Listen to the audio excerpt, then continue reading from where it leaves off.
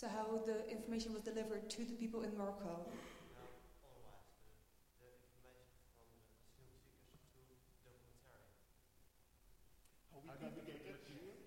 How you got the footage from Abu and from the filmmakers, yeah. So basically we would go there on a regular basis, sometimes together, sometimes one of us, and we would bring, besides stuff for them, we would bring empty memory cards with us, and we would get them, the cards that were with footage, and we would sneak them out of the country. Obviously it wasn't like something that we could declare so openly. And then on the other hand, we were working together with a Spanish photojournalist who has been working on the subject for 10 years. He is from Aliyah. So we would go there maybe every 2 or 3 weeks, and then in the weeks in between, this guy would go up there and again take memory cards with him and take the others down. And then that was a really beautiful and kind of surreal process where he then would upload the footage and send it over the internet. Moritz is based in Berlin, I'm based in Copenhagen, and we were obviously in our safe, nice, warm living rooms, right, or in the office, and then these folders would slowly trickle in, and you would never know what you would get. It's a bit like a Christmas party. We remember when you were a small child and you had these packages, not knowing what was there, but full of expectations. And often discovering stuff that was really unsettling or totally beyond what we could have imagined. It was a really, really beautiful process. Yeah.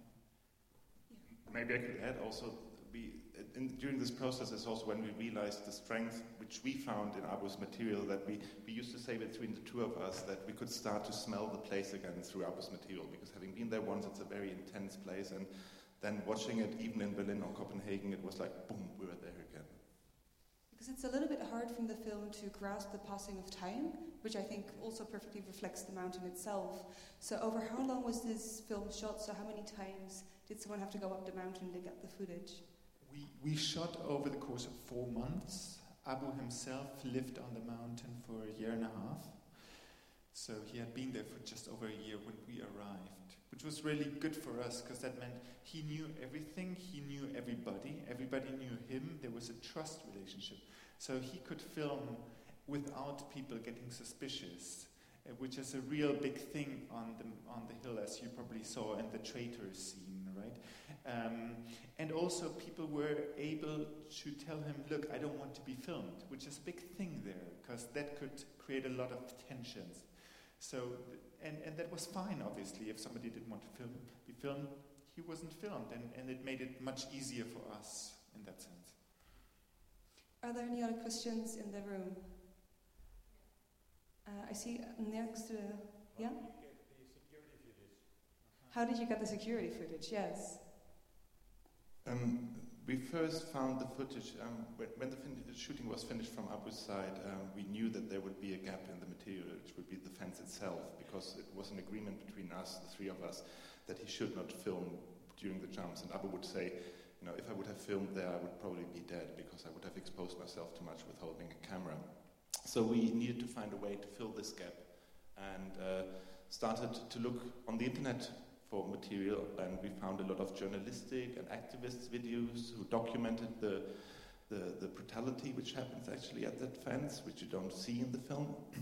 But what also we found was the CCTV footage, the surveillance camera footage, we thought, which has, on one side we found a quite strong moment to it, and we also think it's quite a violent image, a cold, violent image by a camera, and also it makes a great contrast to Abu's camera, because Abu's point of view is talking about individuals, talking about longing, talking about a future, and whereas this cameras from the surveillance cameras is the cold image which reduces the people again to black or white dots, and that kind of represented for us a bit also what Europe looks upon this situation, which sees in this only a problem rather than a future or a potential. And so we knew that the Spanish Guardia Civil had published that material in the past. It was not something that leaked out, and we contacted them, and they were surprisingly quite open to provide us the material. So the footage that we see are the actual attempts to jump over the fence, or are they just of different attempts? It's not the moment when you see at the end, for example, it's not Abu's, it's not that one jump, it's a different jump, but obviously it's the reality of the place. Are there any more questions? All the way at the front. Did he get to meet up with his brother since he's been in Europe? Did you or Abu since talk to his brother? Yes, of course. When Abu went over to mainland Spain, he went visit his brother in Valencia, who was living at that time, and now the brother actually also came to Germany and is also in the process of asylum in Western Germany. Because his brother was originally as an illegal immigrant in Spain. Yeah, the funny thing is Abu says that briefly in the voiceover that Abu left his hometown and didn't say anybody from his family, and he made his way, and it was kind of a zigzag route, which was for several reasons, had to go back and forth. And when I think he arrived in Algeria after crossing the Sahara, he bumped into his brother, who also had left without saying anybody. So it was kind of a coincidence. And then they had lived for a while in Algeria, where they could find work and kind of fill up their travel purse.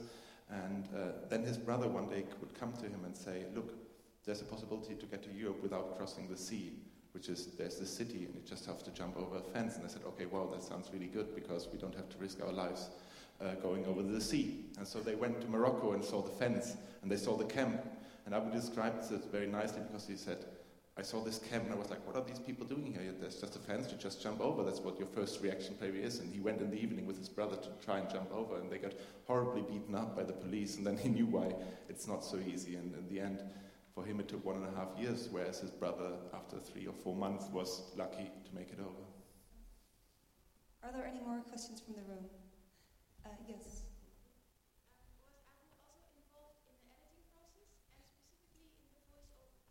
So how much is Abu involved in the editing process and also the voicing over? Yeah, so mainly out of technical reasons, he was much more involved in the voiceover than in the editing itself.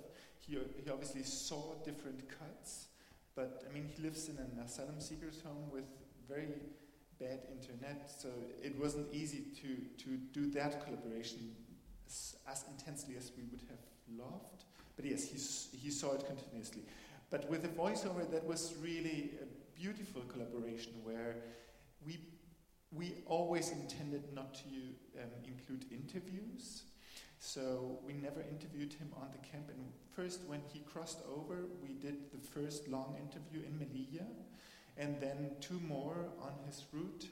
And that, together with his diary that he was writing, we started to identify themes. And then we started like a ping-pong collaboration, mainly through WhatsApp, basically, because it made it very independently possible. It doesn't matter where he was, we could just send stuff. And then he would shorten the text, send them back to us. We would put them into little blocks, send it back to him, back and forth, back and forth. Then he would start to record lines that he had already put into his words again, sent 10 versions over to Berlin, to Moritz. He would identify or choose 3 of those, send them over to me to Copenhagen. I would put them into the edit, send that back to him.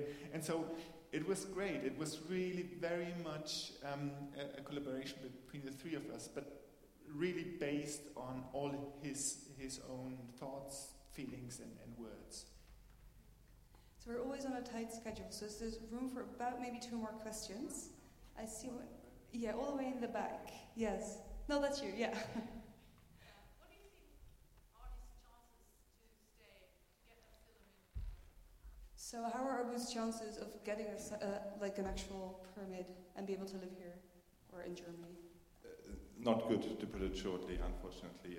People in Germany who come from Mali, although it's a country with a war, and there's a big number of German soldiers. Because of the war in Mali, they are not considered as war refugees usually, and I think the chances on numbers is by 4%. So we don't expect that the asylum case will work, so we will have to look into other options if there are. Something about the boy who died. Sorry? The boy who died. Yes. What happens with the people who have no name, or, I mean, they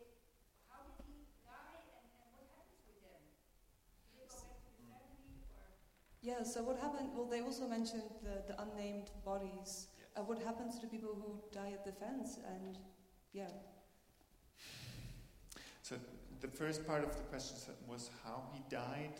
So now what you see in the film is there's 3 rows of fences, but actually on the Moroccan side there is a ditch 2 meters deep, like around a medieval castle.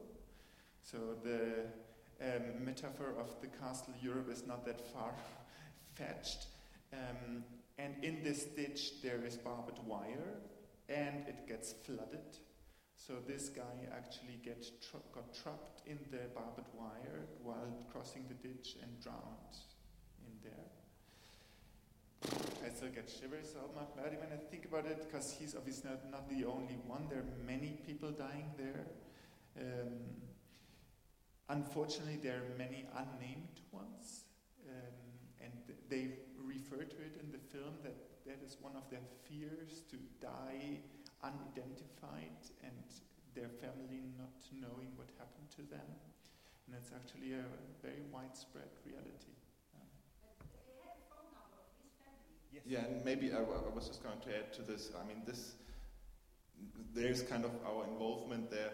Abu mentioned it. We in the beginning, we didn't know, we were not looking, actually, we have to say, in this process for a co-director when we started off the project. We started for somebody to film, and we thought to get somebody, we would also pay that person to film. And Abu mentions that in his voiceover, that we gave him money. And due to this money, they at that time would have money to buy a SIM card with credit on it and make that phone call. So there was a link here to the film process that they could call that, because very often they wouldn't have enough credits to call back their families. Usually they are in contact with their home countries, and also over things like Facebook or something. They would go to an internet cafe even sometimes and be in contact. But very often there's just no means to reach the families, and then the person disappears. And as far as we know, they do get buried. Sometimes apparently they bury them themselves, but often they are taken by the police away because they don't want them as an evidence to be there on the spot anymore, and then they're kind of anonymously buried at the graveyard in the city of the Moroccan city. So what a heavy note to have to end this Q&A on. But I'm afraid we are running out of time. But luckily you both have said that you will be around the foyer, so if there is any other questions, please come and find them.